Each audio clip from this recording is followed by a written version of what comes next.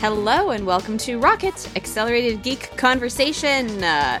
I'm Simone de Rochefort, supervising video producer at Polygon, and I'm here today with Christina Warren, senior developer advocate at GitHub, and Brianna Wu, executive director of Rebellion Pack.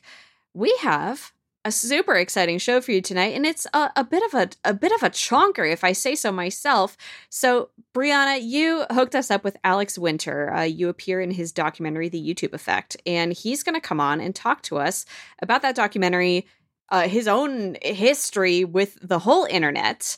And it's going to be juicy. Do you have anything to say to tease people about that? I'm trying to imagine if I could go back in time to Mississippi and like sing Lost Boys in the theaters in the 80s, or Bill and Ted.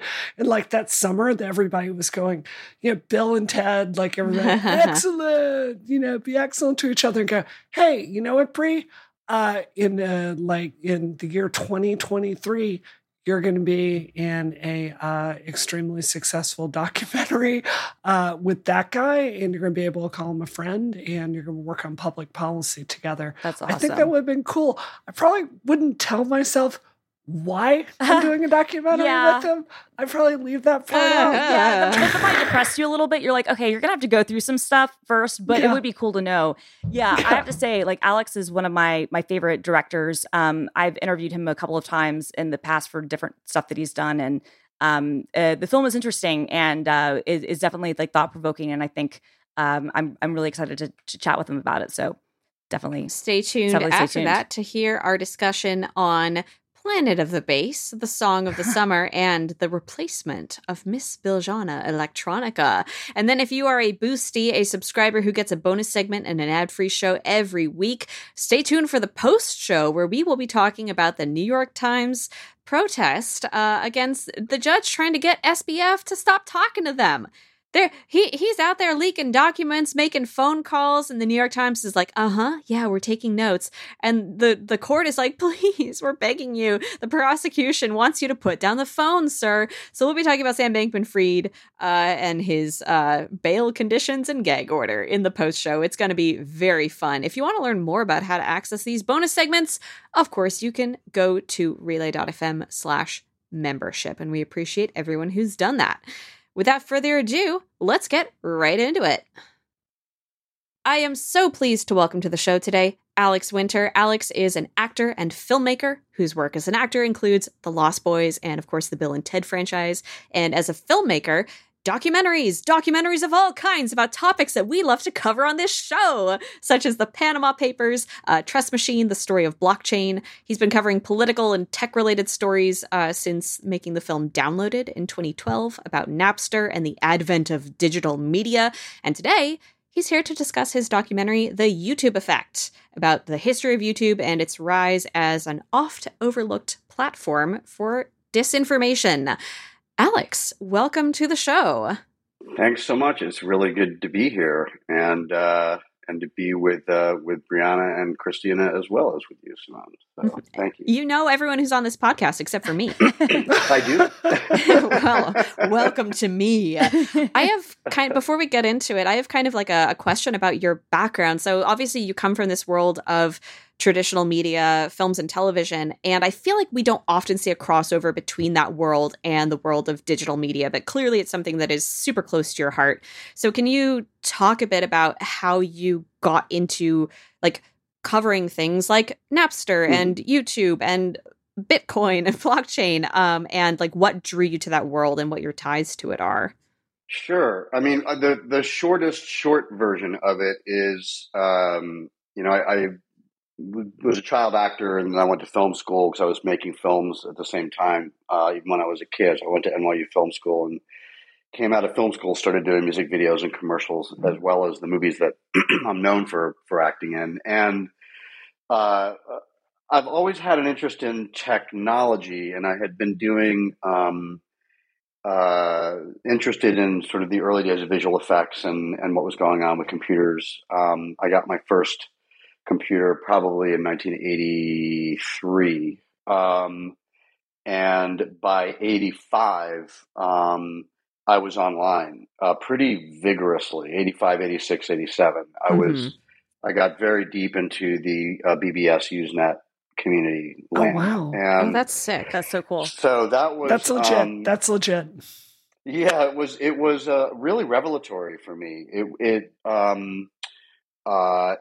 was a very robust community for people who weren't there, and it really had the seeds of the net and the web that we have today. Like, it writ small, right? It was these small communities, but you had, people around the world, often anonymous, often even with encrypted users, talking about everything from politics and being involved in these things, not just talking about them, but politics, arts, philosophy, drugs, culture, you name it. And so that was clearly the beginning of something. I was in a very ripe period of my life. I was in my 20s. I was fresh out of college. I was making culture and kind of the art scene in New York and LA. And I'd never encountered anything like this. So I started to make inroads with a lot of people in that space, some of whom went on to be, who had either come from or went on to be big in the cypherpunk community, and then other people who went on to actually found companies. Because for those of us who were around at that time, I know Christina, and I know you people of all people know all this already, but it is a pretty small community, funnily enough. There's only so many players in it who especially sort of anchored to like the real foundations of the net that we know today. Yeah. So that's what happened, is I ended up making these inroads and being really bound to the community. And so I started telling stories around the growth of online community.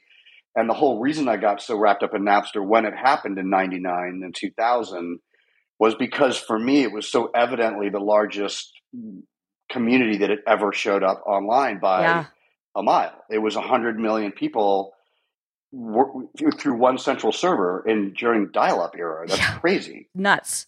Yeah. Meeting friendships and meeting people through like browsing what files they're uploading and in the chats. It was incredible.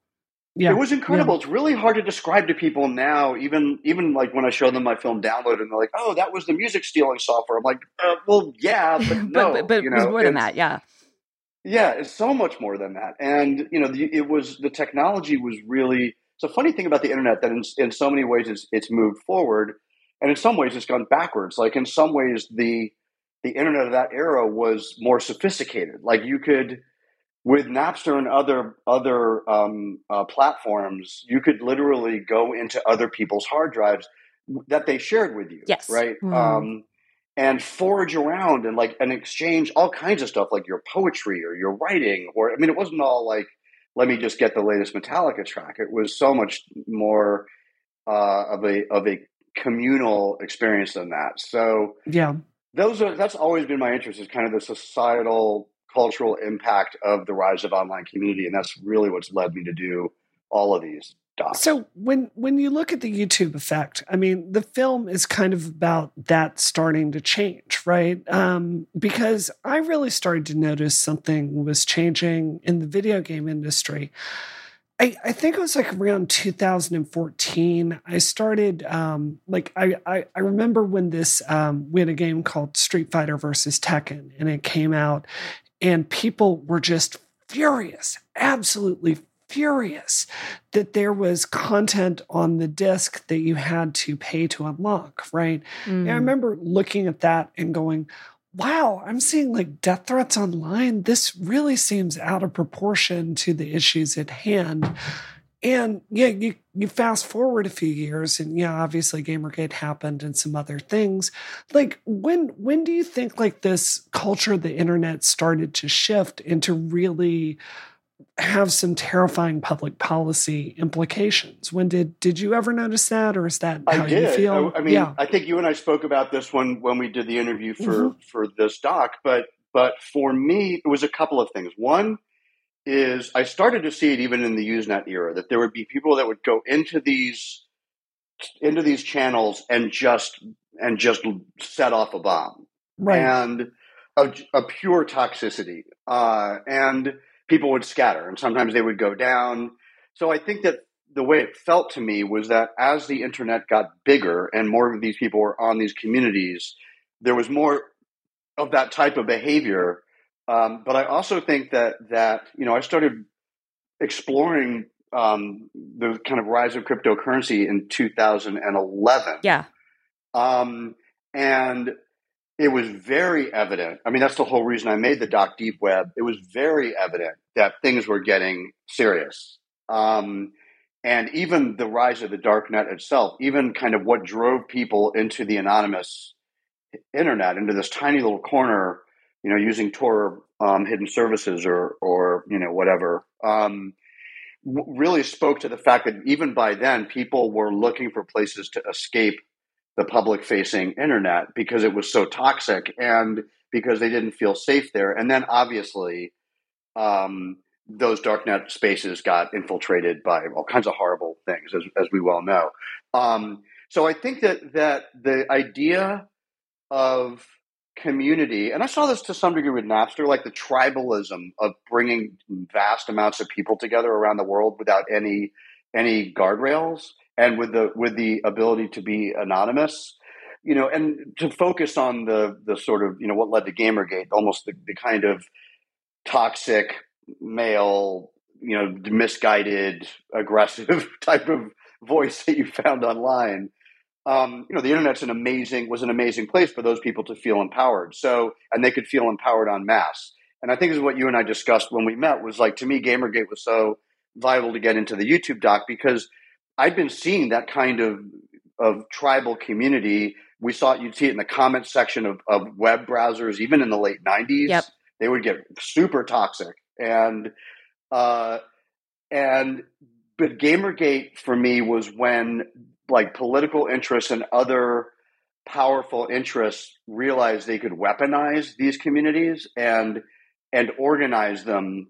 And so it really, for me, Gamergate was the watershed, because it was sort of like, okay, well, now the internet isn't as great as it used to be, and there's all kinds of terrible people here, and you have to kind of watch, there's always a bad apple that ruins a room or a channel or a chat or a comment board. But with Gamergate, it was kind of not a point of no return, but it was a raising of the stakes into the world we now have, where very powerful interests realize what a great tool the internet is to create, to harness disparate communities and then weaponize those communities. Yeah. And it was so disturbing to me this was literally the playbook that Trump used to get elected with Steve Bannon. And I just looked in horror for a lot of those early years as, those figures, Milo, Cernovich, Steve Bannon, over and over again, like the same people that had cheerled all the things that happened to me during Gamergate are literally sitting in the White House, like, press room, right? That was horrifying. So in my view, this was a moment that these tactics, it was like the internet has the capacity, and YouTube has the capacity, like, to be a fantastic learning tool and a community building tool and an educational tool. But at the worst, this can, like, turn you into the worst version of yourself. And there are very cynical people out there that used that effect to turn many Americans into the worst version of themselves and to ride that to political power. And I think that's why your documentary is so important, understanding that, these algorithms, they do have the potential to push radicalization. It does have real effects for our democracy. And, we've got to think far more critically about these issues from a public policy perspective. Yeah, for sure. I kind of on that note, I think that's well said, Bree. What strikes me about this conversation, Alex, and what also struck me about the film a lot, which I enjoyed, and it fit along with the other films that you've made about this culture that, as you know, like, I also feel very passionately about and kind of a native of, is that YouTube is used as a shorthand for, like, internet culture. So a lot of the events that were described, I think that that are described and that are in the documentary, I would argue were not necessarily led by YouTube, and that YouTube wasn't necessarily the driving force in those things. But yet YouTube has become, I feel like, to a certain degree, the shorthand for how we view internet culture, because it's almost like it is the lens of everything that's happening, no matter where it might be happening. It's almost like it's reflected back to us on YouTube. What do you think about that? It's interesting. I mean, we'd probably need more time to unpack it. I'm not sure I agree, not within the context of the doc anyway. I almost feel not the opposite, but I have a different perspective, which is that I think YouTube is actually ignored as one of the fulcrums, if not one of the primary fulcrums of harms. If we're going to look at harms, and I like YouTube and I use it all the time. So it's from my perspective, one of the reasons I wanted to make the film was I had done a lot of research on the stats of what was going on out in the real world. From I would even start, I'd say from the YouTube perspective, the Christchurch shooting, right, of 2019, and we'd seen, we have some in the film, and we have all kinds of other media on this, but we'd seen other acts of violence that were directly attributable to people on YouTube that were being boosted by the algorithm, and also just by the ad model of wanting to get more eyeballs on salacious content, and the fact that content travels faster and more expansively by nature, and always has. And so the proliferation of that type of content and the growth of the kind of culture warrior influencer was 100% on YouTube. In fact, most of the videos that people were seeing on Facebook, I had this conversation with the Cambridge Analytica journalist in London a couple weeks ago. Those were all YouTube videos. Yeah. And they had all originated on YouTube. So I would say, from my perspective, it was kind of the inverse, that all we were hearing about was Facebook and Twitter. And the focus was on sort of what the public and the media viewed as social media. And I think that for a number of reasons, YouTube was being ignored. And even after Christchurch was being ignored, when there were a lot of journalists who at that point were saying, guys, come on, we've been telling you now for years that this is a problem. And now there's an irrefutable shooter that's murdered 51 people because of your platform. And I think still, even in the wake of that, even today, like I'll read big articles that ignore them completely. I think it's partly because of their size. It's so vast, and it isn't a social media platform. It's primarily a media front end for Google that supplies news, entertainment, search, the repository for all of human history, and then this massive influencer component that's heavily monetized for ad revenue. None of those have anything to do with social media. So I think the thesis that got us going was, if you have a single platform, the second most viewed website in the world after Google being number one, both owned by Google, with billions more views per day than any other platform on the internet, clearly it has a significant, if not the significant role in proliferation of disinformation and other harms. Mm-hmm. I am curious about, I know the social media landscape is constantly evolving. Did you feel pressure to keep up with that when you were making the film? And every other day, a YouTuber is having some sort of scandal, and that's really not what you're concerned with. You're concerned with these bigger questions of misinformation and violence and things like that. But as you are looking at the platform writ large, how do you parse out what is important to talk about versus what is kind of just noise kind of radiating off this nuclear explosion of a social media platform? Yeah, well, the thing is the, when you're making these docs, like the way I construct them, I'm always really interested in the bigger implication, and I don't tend to get distracted by what I consider to be kind of ancillary implications to the story I want to tell, right? Because you could tell a story about underage influencers and the lack of regulation. You could tell there's a million YouTube stories, just giant. But I don't get distracted by that. And the other thing I don't get distracted by is kind of the shiny front end tech story, meaning, a lot of people were talking about TikTok that year. TikTok is interesting to me on a kind of a superficial level, but pretty uninteresting to me on the grand scale, because it's a much smaller company with way less views that offers significantly less services, and as a result has less implications than YouTube, and isn't harnessed to the largest tech company on the planet with more data collection and drives in any company on the planet. So it didn't really cross my radar. They're kind of other stories for other people to tell.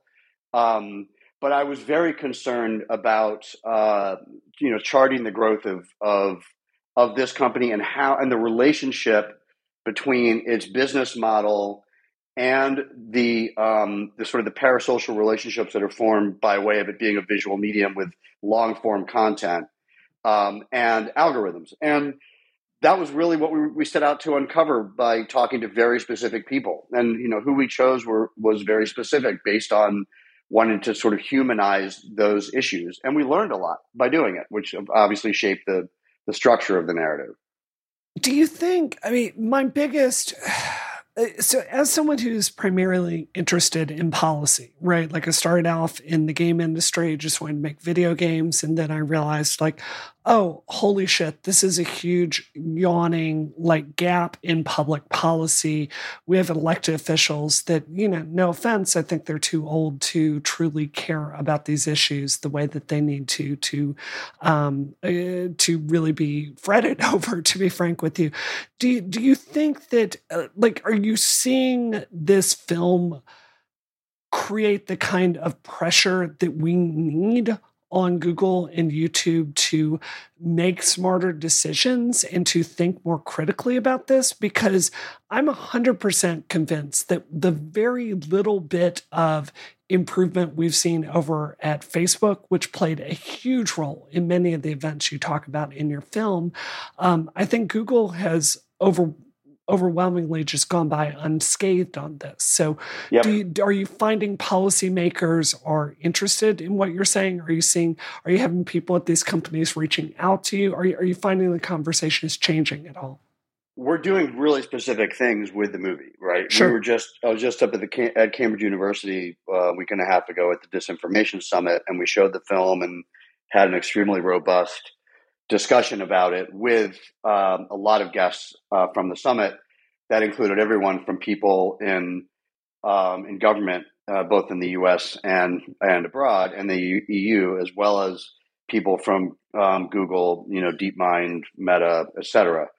And we have been, we premiered a year ago at Tribeca, and in the intervening year, we've been traveling the world with the film, including going into high schools and universities, as well as we're now rolling out in embassies all over the world. We've connected with State Department and are doing screenings all over, not just here, that are rooted with discussions that bring in other experts.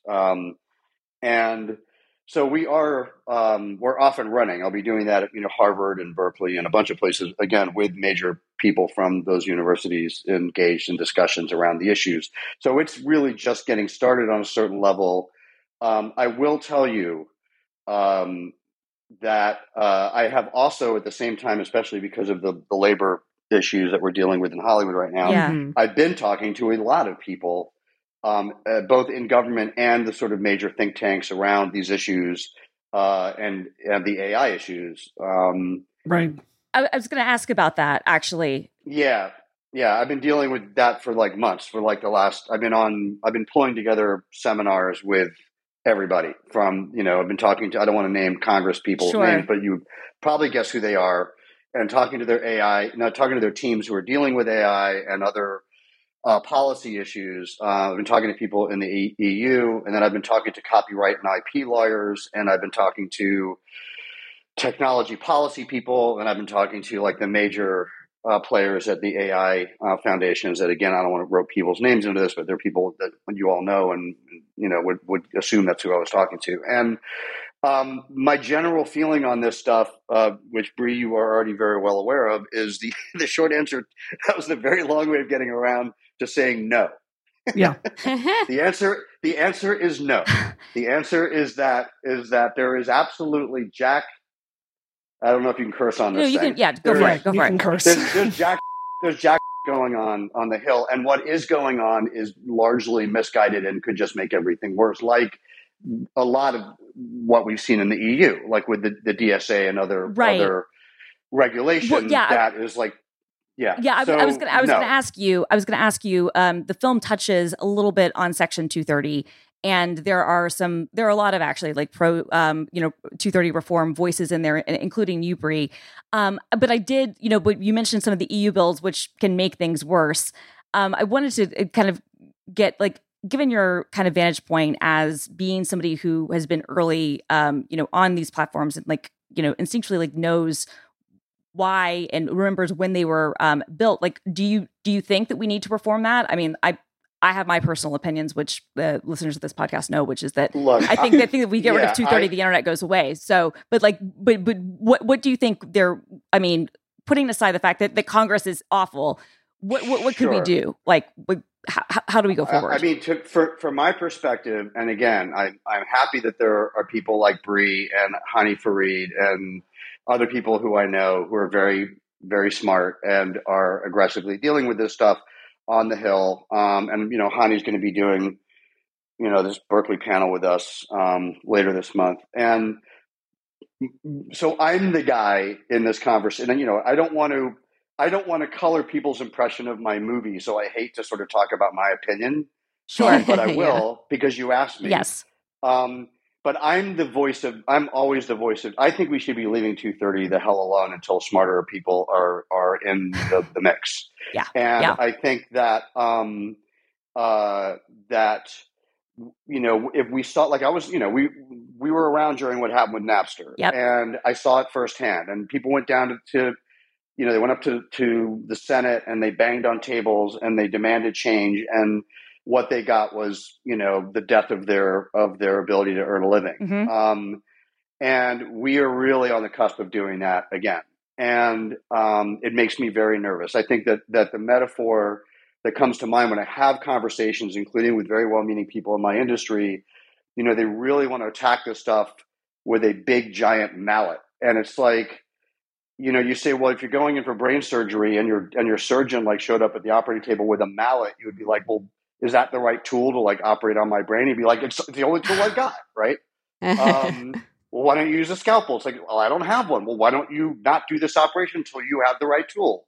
And I think that it's the same with 230 and with a lot of these issues, including AI. Mm-hmm. I think that people want to, like Bree just said, that a lot of people in government now either don't understand the technology or just want to sort of posture for their constituents. Mm-hmm. So they'll just grab that big giant mallet and they'll start just bashing away at the internet. Right. And it's going to make everyone that they want to protect unprotected. I mean, like, look, on the 230 side, you have no 230. Like, who's going to get hurt by that the fastest? The trans community, yep. People who are trying to get abortions, people in foreign countries who are under autocratic governments, like all the people that you think you're protecting by abolishing it, you're going to hurt them instantly. Yes. So, I mean, I couldn't agree more. I think, we've covered this over many years on this show. I mean, I think Christina and I have a difference of opinion. I believe, I agree with you, this Congress is incapable of doing this. I think we shouldn't be cynical about our ability to, get the right people into power, get the right lobbyists, like get more of a structure together that would, one of the really big ideas that I had when I ran for Congress was, look, engineers and people in tech are some of the wealthiest professionals in America. Why don't we have our own PAC? Why don't we have more of a say over the policy for the things that we build, right? And I do think there's a path forward because, look, if I go talk to a Republican software engineer, I know I'm going to agree with them on privacy and 230 and cybersecurity more than I am with some person off the street that just doesn't understand this stuff. So I can see a future where there's a constituency to come up with better public policy on this. Yep. I just don't think completely. we can sit it out, right?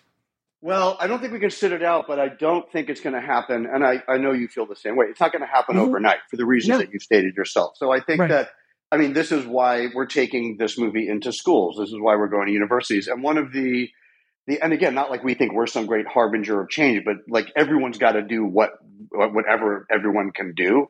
And like, that's what we can do. So the very optimistic response to the movie that was unexpected for me, that gave me a lot of hope, even though I am generally hopeful. I just think this stuff's going to take longer than people want it to. But I do think long term, we are going to fix this stuff. Just like eventually we broke up U.S. Steel. Eventually we got seatbelts into cars. Like we will eventually figure this issue out.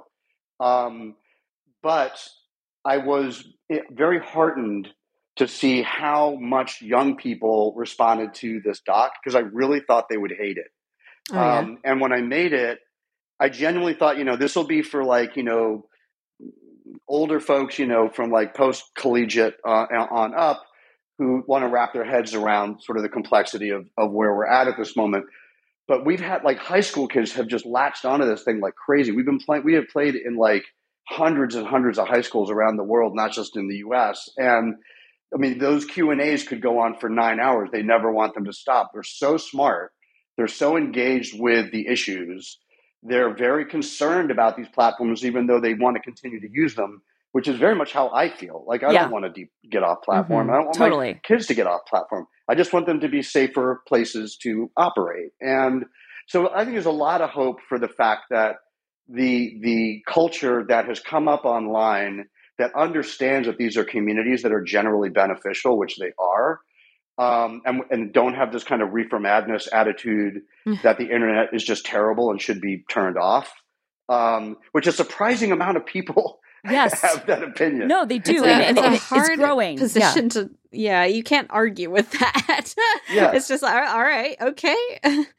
But it's very pervasive, and I mean, I went to like a dinner, and I won't name names, but like with really heavy hitter journalists, like Pulitzer Prize winning journalists.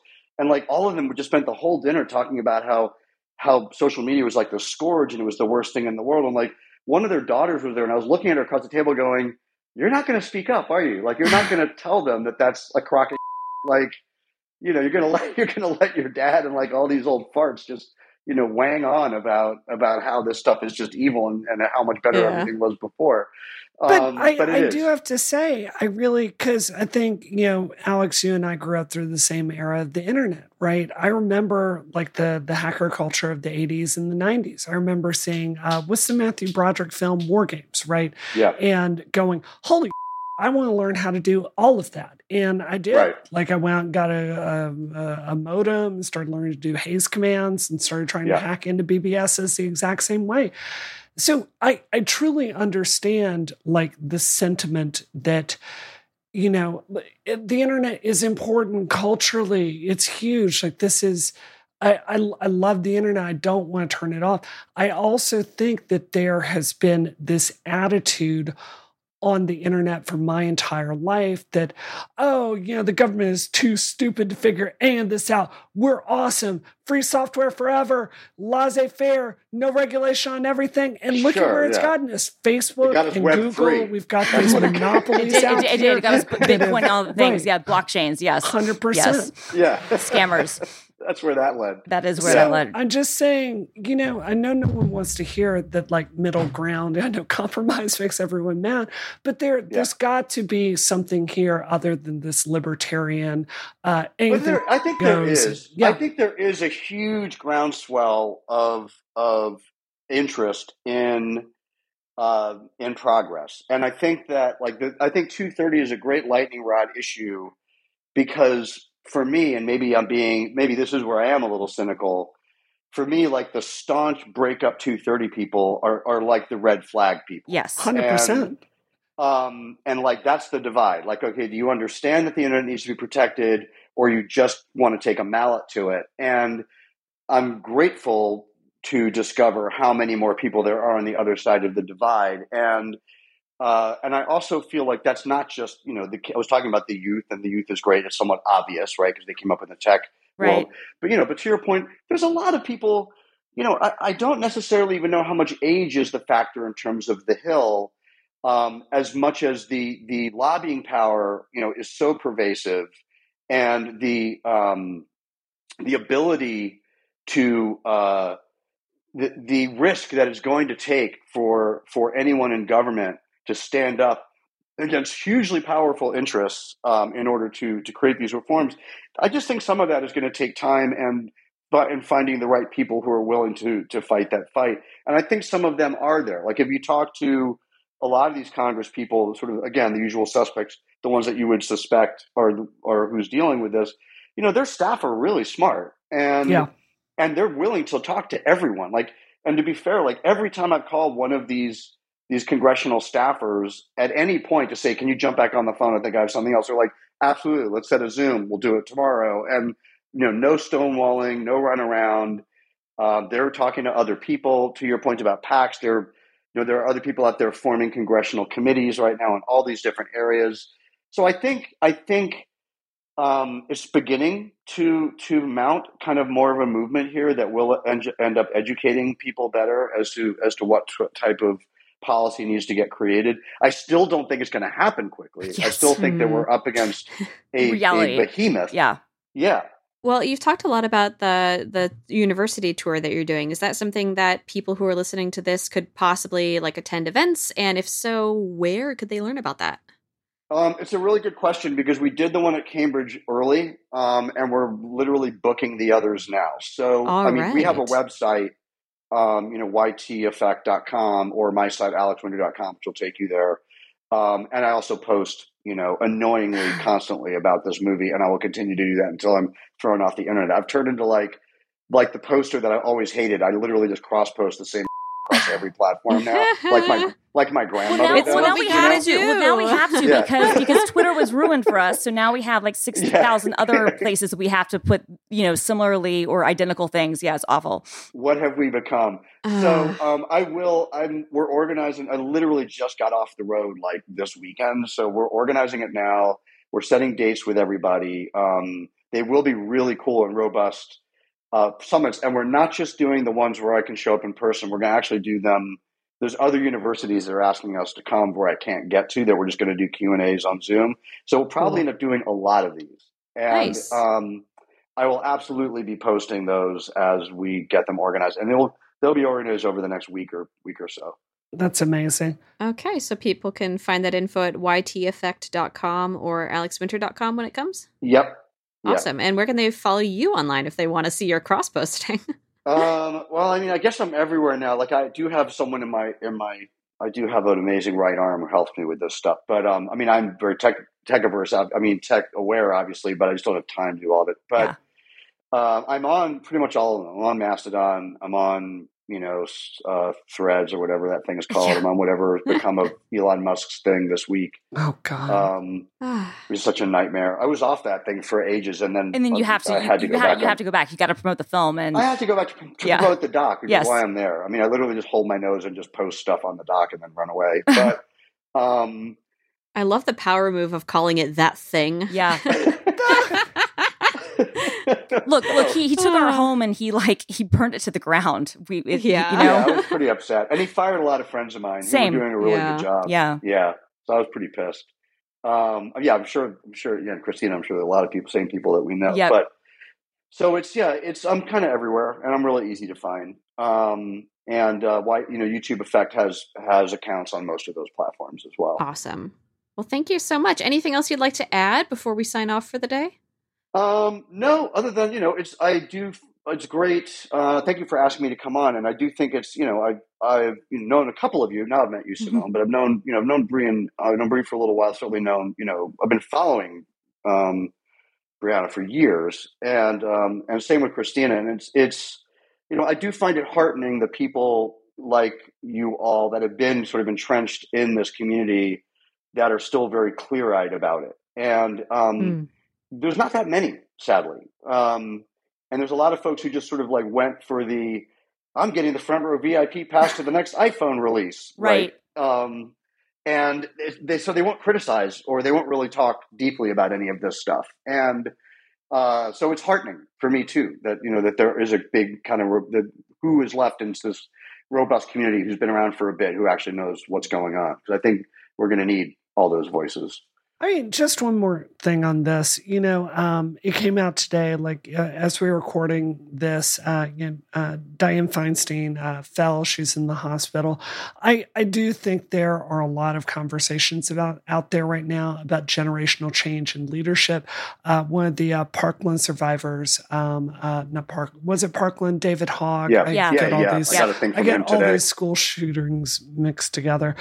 He announced a pact today to focus on getting younger candidates out there and getting them the resources that they need.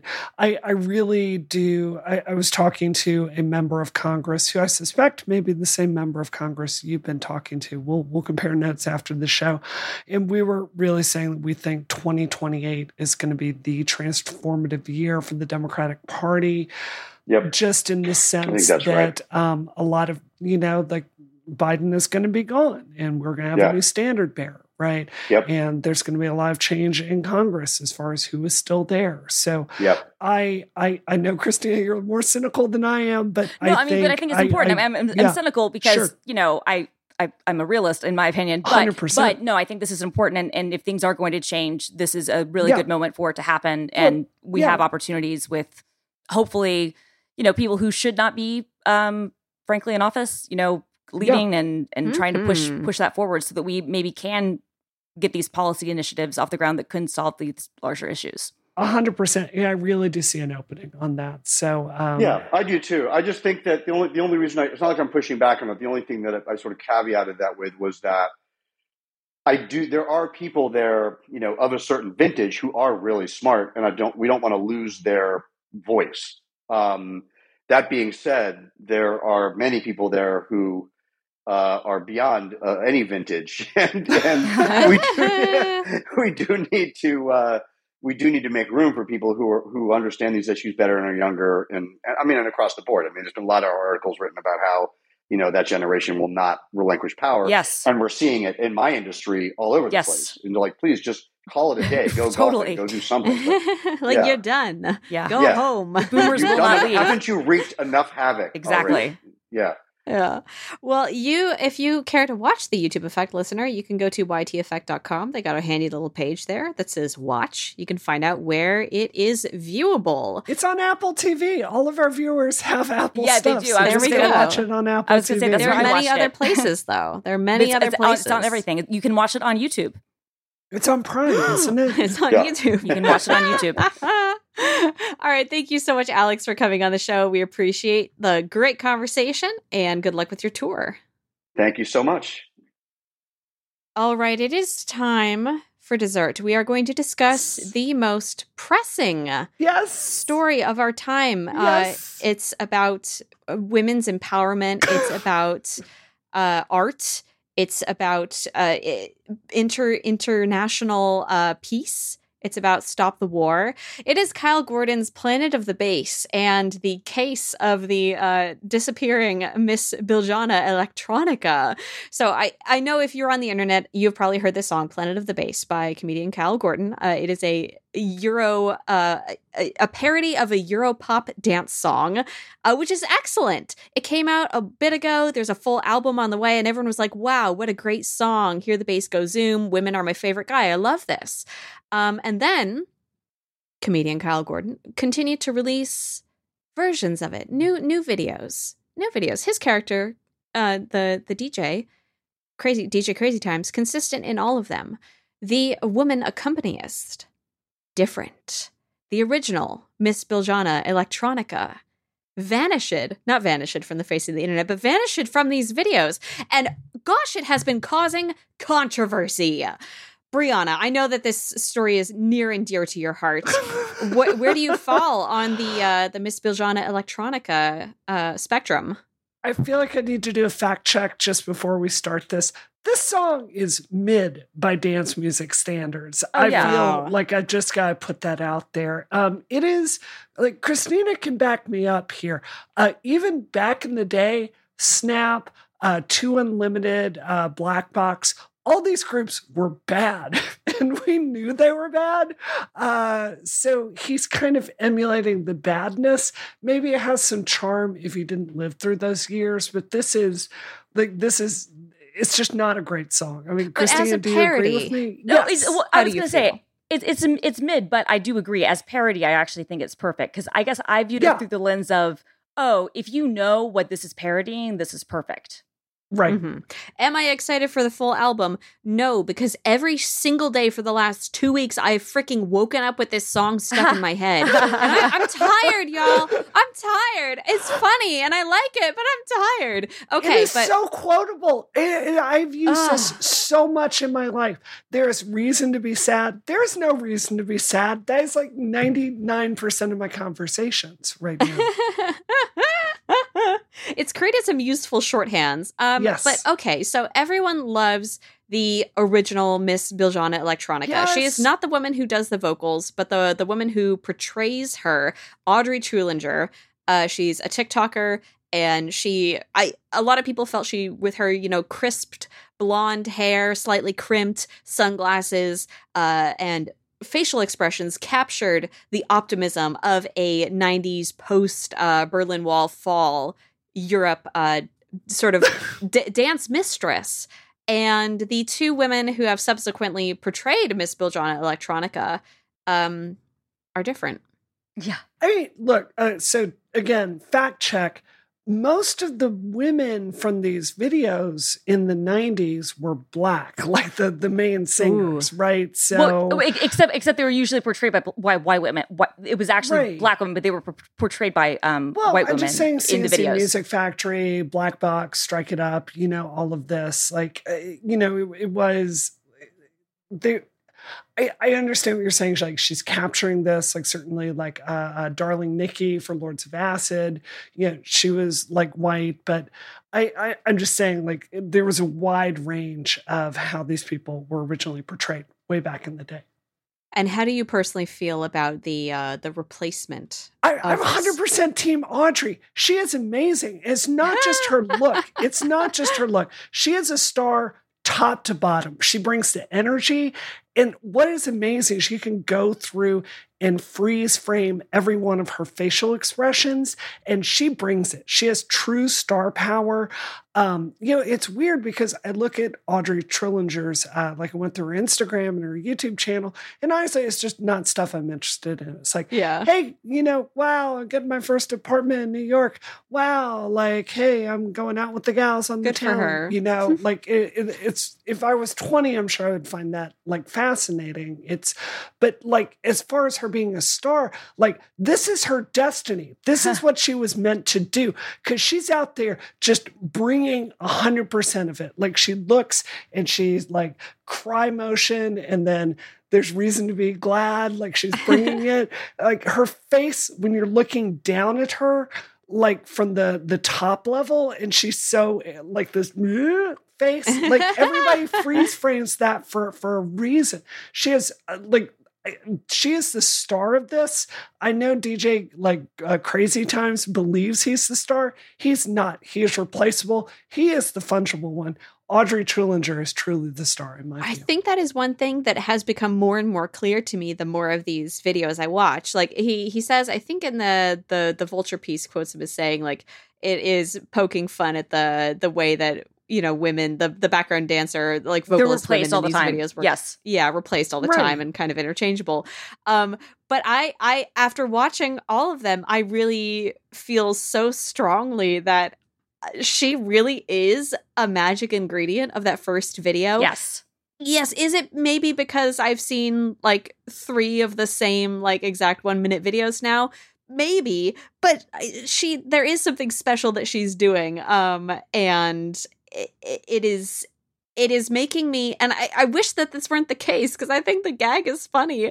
It's making me more like tired of DJ Crazy Times as a concept. Yes, 100%. Because the original one was so perfect. Mm-hmm. Yeah, she's bringing, she just brings such a joy to it that is so much more interesting than like Instagram pout, which is what the second girl did. And it's like, look, this is the whole reason I barely use Instagram, because there are a million clones of you out there like looking bored and dissatisfied, and it's just not interesting to me. Like, Audrey she's got this she brings me into the song, and I want more of that. And I know that like he's saying it's like, oh, this is a joke, this is a parody. But the reality is like, look, I lived through dance music in the 90s. All of those dudes thought they were the star too, right? And they just like got rid and then they went on and had, longer careers than the women did. And it's not really a funny joke. You're falling into the same mistake those dudes did where you think you're the most important ingredient and you're not. He didn't even write the damn song. I mean, I think that's part of the whole parody thing though, right? Like that's right. I mean it which I think is kind of brilliant. I do love the whole just the commitment to the bit of this, I will say. I do love the commitment to the bit on this, and I do love the fact that like many parts of the internet do not understand what it's kind of a joke on. But I also agree with you. Like Audrey is the only Miss Biljana Electronica that I will recognize. She's the only one. I have several thoughts. My initial thought is I wonder if the original parody would have been as popular had he debuted one of the other videos first. No. I don't think so. No. Yeah. And my second thought is, okay, I think if, and hopefully when, he comes around and debuts a whole fourth woman, I'm going to think it's really funny again. I'm going to come back full circle. And a fifth woman would be hysterical. I think the more of them he does, the less people will be mad. Because when it was the first one, everyone was furious. Like, I don't get it. I don't know what's happening. This isn't my Biljana Electronica. She's gone. What have you done with her? And with the third one, it was kind of like, I see what you're doing. Now I'm kind of tired. If he keeps, like, the more women he can get to do this, the funnier I think it will be. That is my feeling. I agree with you. Engagement is going down on every single one of these videos. But that's because we're in the bell curve, baby. Yep. We're in the bottom of it. We're going to come back out the other side. I think if he could go and truly... The problem with the joke is he's bringing in some women with some very mid-levels of talent. And again, I stress, Instagram pout is not enough to carry a dance music video. I'm sorry. Like the throwing glitter bit, maybe a little bit, like that kind of works, but you got to bring some energy to it, right? Like the thing you're parroting, like you're trying to capture 90s Black woman energy, right? Like it's a lot.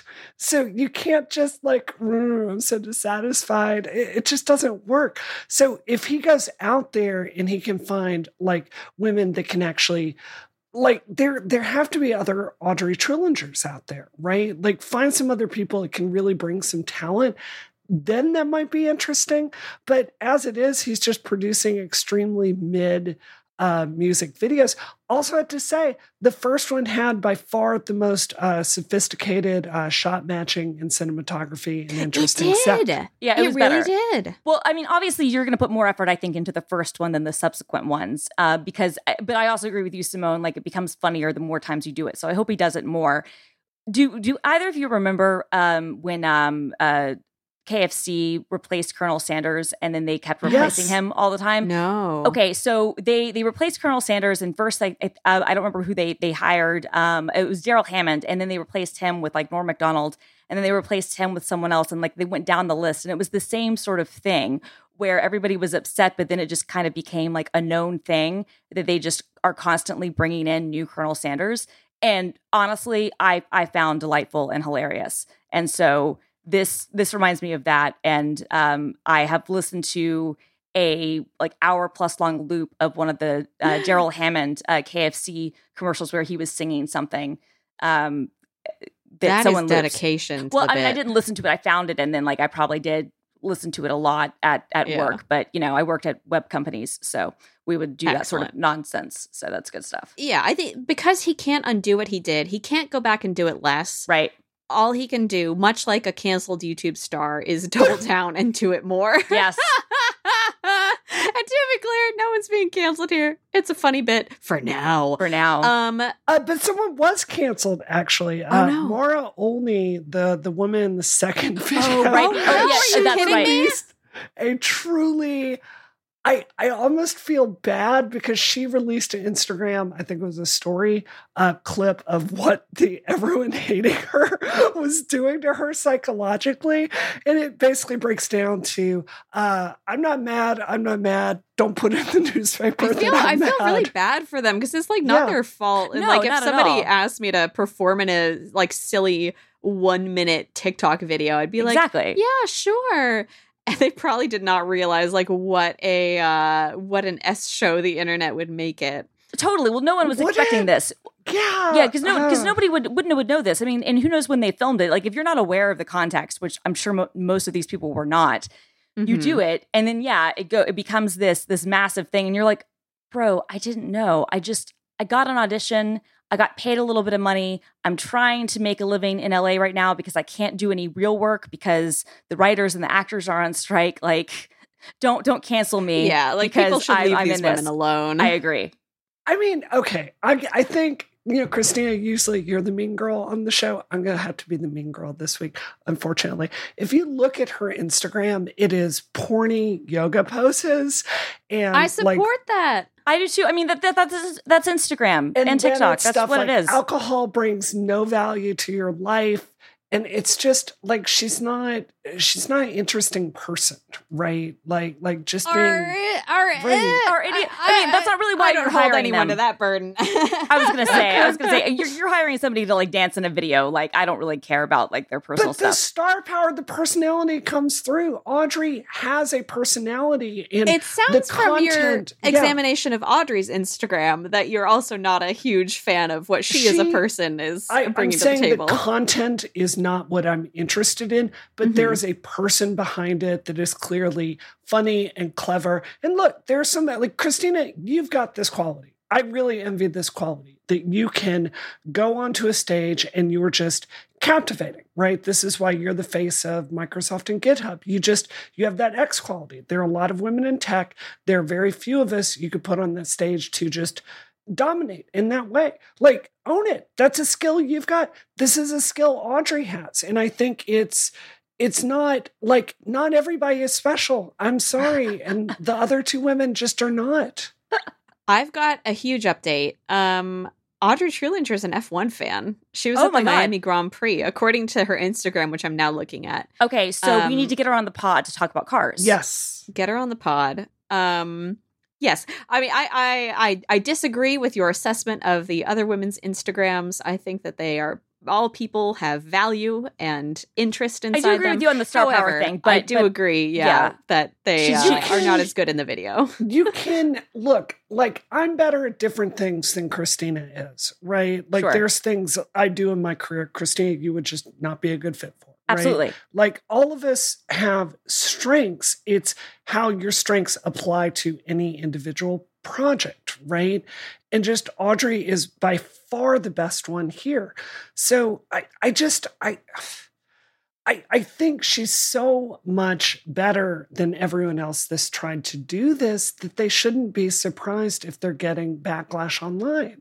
They cast, like, I know it's silly, but like when they came out with the new Captain America, right? This was a really high risk play for someone to step in and replace Chris Evans, right? And he brought it, and they did a Disney limited series to develop his character. And now, when a new Captain America movie is going to come out, I'm like, hell yeah, that's my Captain America. I know where he's coming from. I understand he's a star. He stepped into that role. She did this, but she just completely failed at it. So there's going to be some backlash. I will say, if the backlash comes to Kyle Gordon, who presumably like cast and orchestrated the whole bit, sure, okay. I do think I don't give a crap if somebody is doing sexy yoga poses on Instagram, and I also think that there's no way that somebody could foresee getting backlash for appearing in as a silly dancing person in a Eurodance parody. I want to be, if I can just be super clear. Yeah. Look, I'm sex positive. I have no issue with somebody doing like sexy poses on Instagram, right? More power to her. What I'm saying is, if you look at Audrey Trulinger's YouTube channel, she's sexy, she's hot, but that's not the focus. It's her, the personality, right? That is what comes through in everything. And I think with Maura, it's more like, this is what I have to offer, my sexiness, right? That's fine in some context. I'm not judging you for that. I'm saying that's not enough to carry this project. All right. Let's talk briefly about what we're up to this week. Christina, what are you up to? Yeah, so so first of all, I'm back from the Boy Genius concert, which was amazing. And I saw that you were at Carly Rae Jepsen the other night, Simone, and I was very jealous. So we've had a good summer of concerts. I'm just hanging out with some friends. A friend is in town who I haven't seen in a long time. And that's basically it. I'm trying to figure out, I think I'm going to go to Atlanta week after next. I don't know. The month of August is already slipping away. And so that's as Taylor so wisely said. Precisely. Thank you for getting my reference there. So slipping away like a bottle of wine. I'm just chilling. That's it. Brianna, what about you? So y'all know the project I'm working on. It is the thing that's going to define my career. Right. It is a really big, ambitious project. I can't talk about it yet, but it's already like one of these work every second I'm awake kind of things, and then not being able to sleep because I'm so stressed about everything I didn't get done. So I am literally killing myself over Secret Project, and that's what I'm doing. Ooh. I'm having a much more relaxing time. I'm recovering from Polygonathon. Thank you so much, everyone who tuned in and turned out. You were so fun. It was so. A special shout cute. Out to Henry Casey, Yes. Rocket listener and friend, real life friend, my first billing friend, second billing Rocket listener, who created chaos with Christina in chat. It was very fun. And other than that, I'm just chilling. My brother's coming into town this weekend, so I'll be taking him around to see some exciting New York things with his fiance. His new fiance. I'm so excited. I'm happy for them. That'll be really fun. I love showing people, outsiders, I love showing them New York, because then you get to actually be a tourist for a little bit. That's the most fun thing. Yes. Oh, it's providing me such a good excuse to do touristy things, so I'm psyched. Thank you everyone for listening to this episode of Rocket. I hope you liked it. Please leave a review on Apple Podcasts or Spotify if you did so. If you did not, bye-bye. Don't tell me. I plan to release an identical episode with completely different co-hosts next week. It's the same words. We're just going to dub it over. It's going to be a great video. I'm looking forward to it. Thank you so much, everyone, for listening. We should do that. We should bring in Maura Olney to replace Christina next week. Yeah, we'll print out the transcript and have somebody else read it. Yeah, if you are a boostie who supports the show directly, you are going to get a bonus segment. You're going to get a bonus segment about the New York Times protest against the gag order on SBF and the FTX case that's happening right now. It's going to be a good old-fashioned, traditional Rocket topic, talking about journalism, talking about scams, talking about the tech world, and it's going to be spicy. So thank you so much to all our boosties. If you want to learn more about how you can access bonus topics like that, go to relay.fm/membership and learn how you can support the show directly today. Get an ad-free version and a bonus segment every week. Thank you so much, everybody, for listening. This episode of Rocket is terminated. Terminated. Terminated.